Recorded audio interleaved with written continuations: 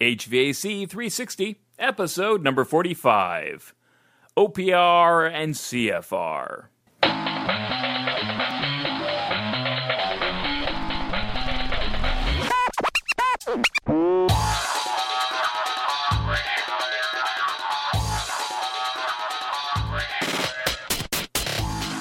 Welcome back, everybody, to another episode of HVAC 360. I'm your host, Matt Nelson. This week, we're going to talk a little bit about the OPR and a CFR and what exactly those are.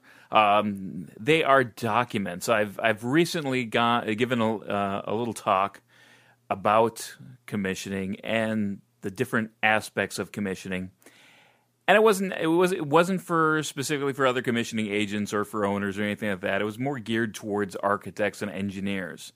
And it's really important. A lot of times the commissioning agents really are carrying the ball for the OPR and the CFR as far as getting them documented, getting them done. So I just wanted to have a kind of a short podcast here to kind of explain a little bit about what they are and some important features of them, give you a little bit of cliff notes and some good information. Hopefully you'll get something out of this podcast, and let me know if I missed anything. I can always put it in the show notes for you later. So generally speaking, or not generally speaking, specifically, the OPR stands for the Owner's Project Requirements. That is applied typically to new buildings. When you talk about existing facilities, you're going to talk about a CFR, which is just slightly different than the OPR, but the CFR stands for the Current Facility Requirements. So again, all of those they really link to what the owner expects the building to do, really what the building needs to do. When you talk about the OPR specifically, I guess it gives you a great metric to be able to determine how to measure the success of a project. You know, I guess really when you talk about new construction and the OPRs, you really can think about a couple of different things.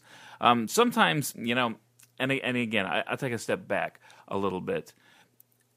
Before I go into what you can expect, realize that the OPR is really kind of hidden in the lead specifications for the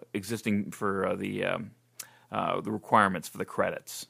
They're really not found anywhere else. They're not used in common everyday non-lead projects, but they are found in the lead credits for commissioning. And it confuses a lot of people exactly, what they are, who's responsible for them. I mean, to commissioning agents, we completely understand. As the owner's project requirements state, they're to be developed by the owner, or in conjunction with the architect and engineer. But it's not something that we necessarily create. I personally, and this is my personal opinion, not any, the official line is that, commissioning agents do not develop OPRs. I, however, on the other hand, I do. I mean, you got to realize, depending on the level of sophistication of your owner, you're going to have a lot of different experience in dealing with construction. So a lot of them, this is going to be their one and only project that they ever do for their facility. Others, if you're dealing with larger campuses, medical campuses, higher ed campuses, they're going to be doing this stuff all the time. So it really depends on the sophistication of your owner to kind of establish whether or not they're going to have some sort of OPR to begin with. So that's why I like to be able to, take the owner through the development process of the OPR, get that established. And, frankly, once you've kind of bitten the bullet and done it once or twice, it really is something that is fairly easy to do. So it's just getting that learning curve of exactly what goes in the OPR and how to get it in there. So when you talk about more sophisticated owners, whether it be the government or whether it be larger institutions, you might have some sort of space planning already done for a project. And that's a great component to put in an OPR. I mean, that's really one of the key pieces, and we'll talk about that a little bit later. But another thing that could be a mix of the or mixed into the OPR is the design standards or the design requirements of a facility. Sometimes facilities, when they're a little bit more sophisticated, they have multiple buildings, they like to start standardizing on certain things. So they'll have some sort of design standards already developed. That, too, is a great component to what an OPR, what should go into an OPR. Of course, I would say, even if you have the space, programming requirements and the design standards, that's still probably not enough. There's probably leaving a few things out. So, as an owner, as a engineer, as an architect, as a commissioning agent, use your specialized knowledge with the building industry to be able to try to, coax the questions out of them, to be able to get that information down on paper. And ultimately, really that's what it is all about. I mean, you think about an architect talking to an owner saying, what do you expect? What do you envision this project to be? The OPR really isn't anything technical. It's written from the owner's standpoint. I mean, it's written in their own words.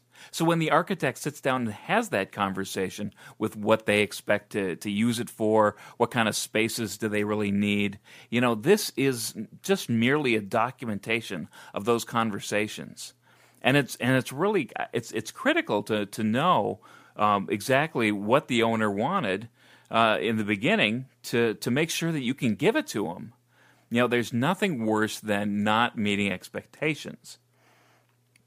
I have this story developed of, if you can really just put yourself into the owner's shoes for a second, and I'll use this analogy. Say, you're taking your significant other out for a nice dinner. You just got your check on Friday and you have some money to spend, and you really haven't done this in a while, and you want to take them out to a nice restaurant. So you take them out to a nice restaurant and you sit down and you look and it's nice, it's quiet, the ambiance is just right. You're ordering your favorite dishes, whether it be maybe like a steak or a salmon, and you're thinking, maybe I should get a bottle of wine, to go along with this meal.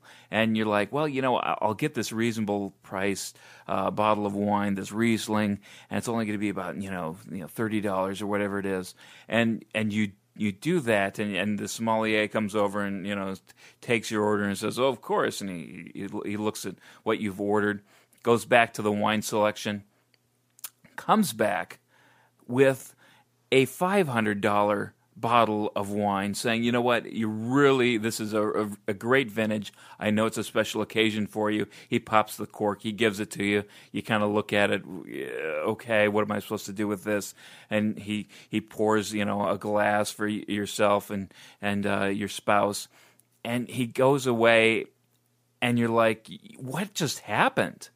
I came here with some money, and I wanted to have a good experience here at this restaurant, and all of a sudden my expectations were not met. Somebody just blew this out of the water. I have a bottle of wine that's way too expensive. You take a taste of it, it tastes like a dirty shoe, and it's this flood of emotion just comes into you. It's you're sad, you're angry, you're mad, you're embarrassed. Do you send it back? Do you look like a fool, or you just go with it? What do you do? And really, that's the owner for you. I mean, he is there, and he has a specific purpose, and he has specific funds, and he trusts this money to experts who he hopes will interpret what he's saying correctly and act on it accordingly. So that's really kind of my envisionment. I mean, you really feel for the owner, and really put yourself in his shoes to be able to give him what he wants. So I think a couple of important things to remember when you're developing an OPR is not set in stone. and when I mean OPR, CFR, they're not set in stone. It's something that can be changed periodically throughout, and frankly should be, if different decisions arise. If something changes in the design, make sure you update that so when you get to the end, okay, you know what? I wanted, 4 sets of bathrooms, but when I took a look at it, it was really expensive, so 3 sets will do. Okay, well, that, you better change that in the OPR, so when you get to the end and you say, well, there's 3, not 4, you don't get confused. And it still met the requirements. But just make sure that, you have the owner's buy-in, it's written in their words, and it really documents what they intended to be, to have done. One thing you can do with a stakeholder, I say, develop it with the owners. Who are the owners? Sometimes you get into a situation where you can actually develop an OPR in a meeting type format. Develop it like that, and you invite the architects, the engineers, other stakeholders, including like maybe maintenance people.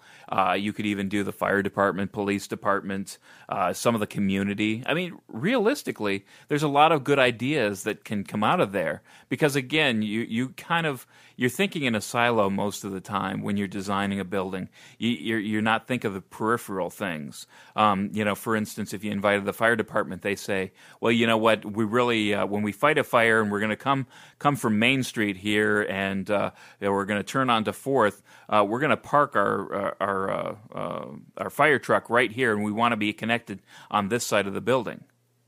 Okay, perfect. These are some of the things that you can work out ahead of time that really start to get everybody's buy-in. You talk to the police, the police. Well, we want to be able to, react to certain situations.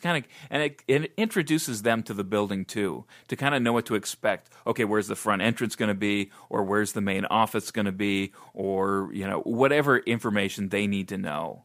And if there's something that they need to know, you can add that. You can make a note of it. It doesn't necessarily mean that you have to vet everybody's concerns, but at least you give somebody a chance to kind of vet those.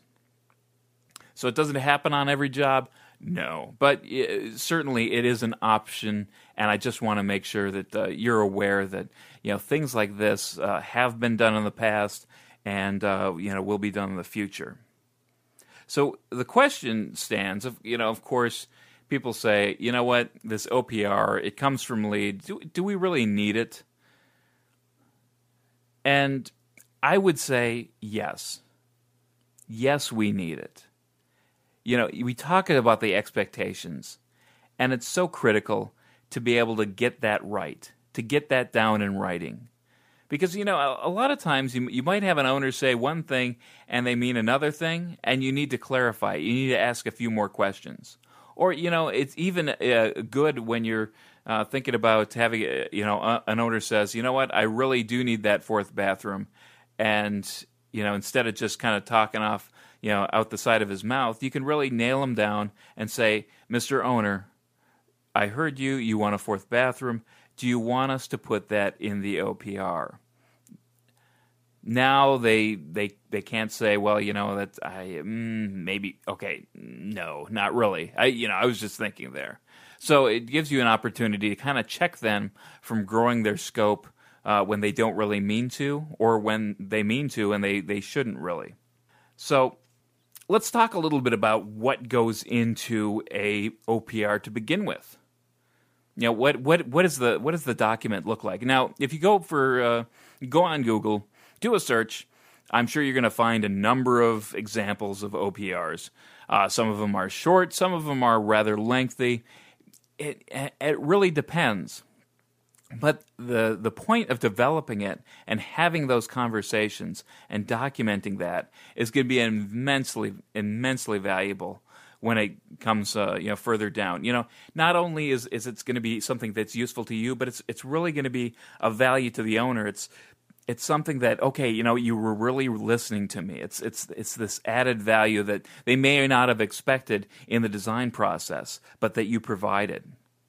So when you look at the format of it, typically some of the things that you're going to find on the OPR, you're going to have a description of the project, a description of the building. You might even have some history behind the building. If it's an addition or something like that, you might have a reason for building the building. So there might be some sort of reason, some sort of use of the project. What are your plans on using this building for? What are some of the things that you want to do as far as future expansion? I mean, that's critical when you talk to HVAC and the electrical. If you're going to plan on adding a future wing, well, you know what? That's really good to know, because I'd increase the size of my mechanical room so I can add additional equipment if I wanted to. Things that trigger other questions are really good to get out on the table, and really important to understand. You can have schedule, when the owner expects to have the building built by, so everybody's on the same page. You can have the project cost in the OPR.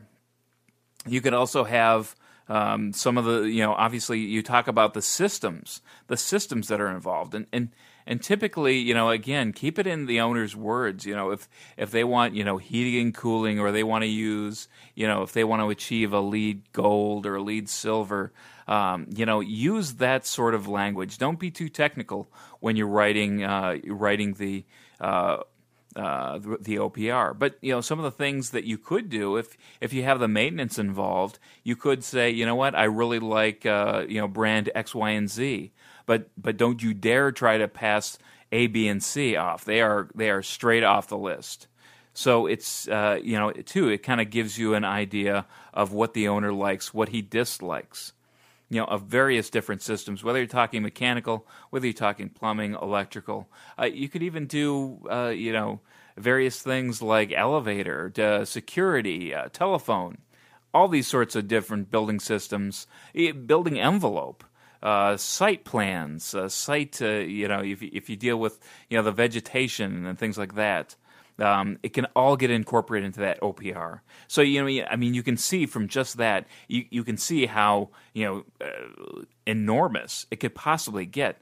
But you again, go through it. Say generally speaking, you're going to have a template loosely filled out. Get their information, and being able to massage that to exactly what they want. Give them a copy, let them review it, because again, they're owners, they have busy schedules, and, frankly, if it was up to them to typing, you might not get it till the end of the construction, if at all. So that's why, take it away from the owner's hands and, use the design team, use the commissioning agent, whoever it is, to develop the OPR. Also, of course, like I said in the beginning, space requirements. If you have that, throw that in there. Space requirements, design standards. Those are good addenda for the OPR. Now, I guess if you take a look at some of the benefits of developing an OPR, I cannot tell you the number of projects that I've dealt with that things just didn't get communicated properly, especially with larger clients. If you're dealing with one person developing a building and they know exactly everything that's going on, that's great. You may not have a lot of changes. But when you're dealing with, say, a healthcare organization where you have multiple departments and multiple people and everybody wants a little bit different thing, you can really get pushed around by the type of equipment that they want in their areas. Especially when you're dealing with IT. IT is the information technology. How many servers, how many UPS, how many rooms, how do you want it supplied? Is it going 24/7? Is it ever going to shut down? All these different things. Typically they're not going to know until the last day, and it's like, what do you do for the load?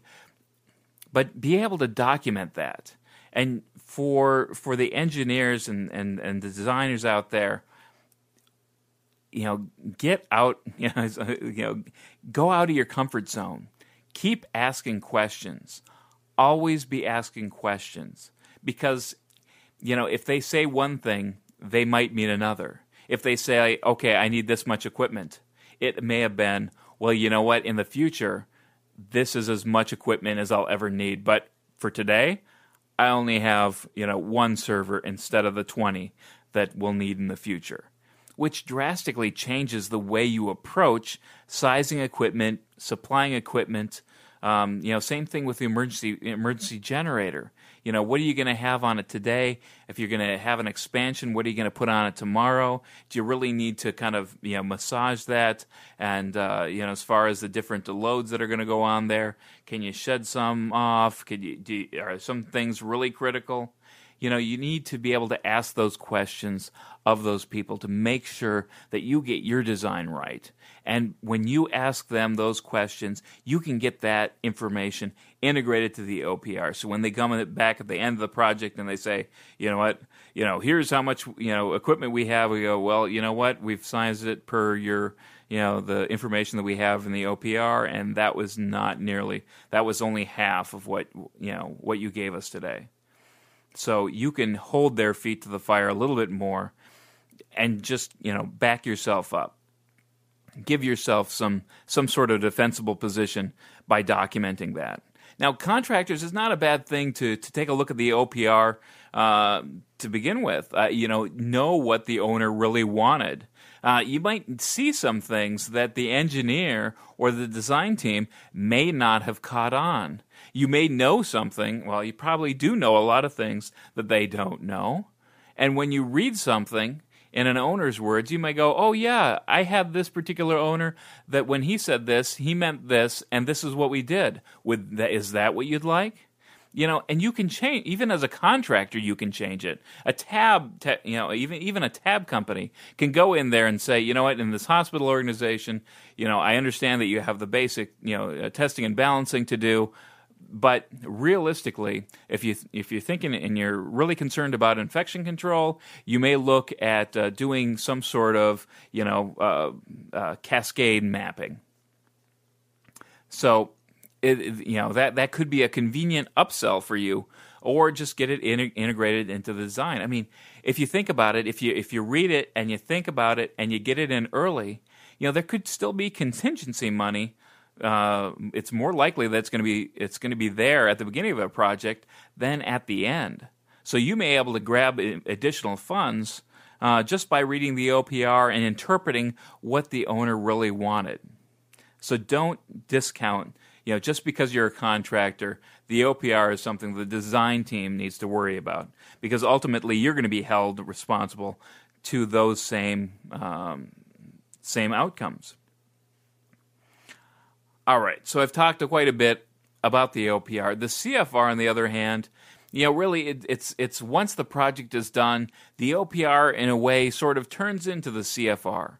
The current facility requirements, and this is going to have hours of operation. It's gonna know exactly what equipment got replaced, or what different space planning is going in there. It's with hospitals, they're notorious for doing renovations, and you may lose some of that information. But if you keep it detailed in a CFR, again, it's a living document. So as changes are made, you make changes to the CFR. That could be something that you could keep updated. Or even if you are doing a new project or a new renovation, this is a great tool for the owner to be able to give to the design team to be able to use in their redesign of your project. Also, it could be an opportunity for you to upsell the client, saying, "Hey, you know what? You don't have anything developed, but I would really like to develop for you a current facilities requirement, and it'll give you a great baseline for the future." So, consider that. All right. So I think that's pretty much it. I just wanted to, go over a little bit about what OPRs and what my feelings are on them. I hope you agree with them. If you don't, let me know. If you think I missed something, and I probably did, give me a shout. You can contact me at matt@buildingx.co. You can follow me on Twitter @buildingx, or you can connect with me on LinkedIn. So I appreciate each and every one of you. Thanks for listening. You guys are great. Again, you are the top 3% of your profession. Just know that. I appreciate you wanting to learn just as much as I love buildings and learning how buildings work. I want to be able to share that with you. So with that, I say thank you. And remember, know what you build and share what you know.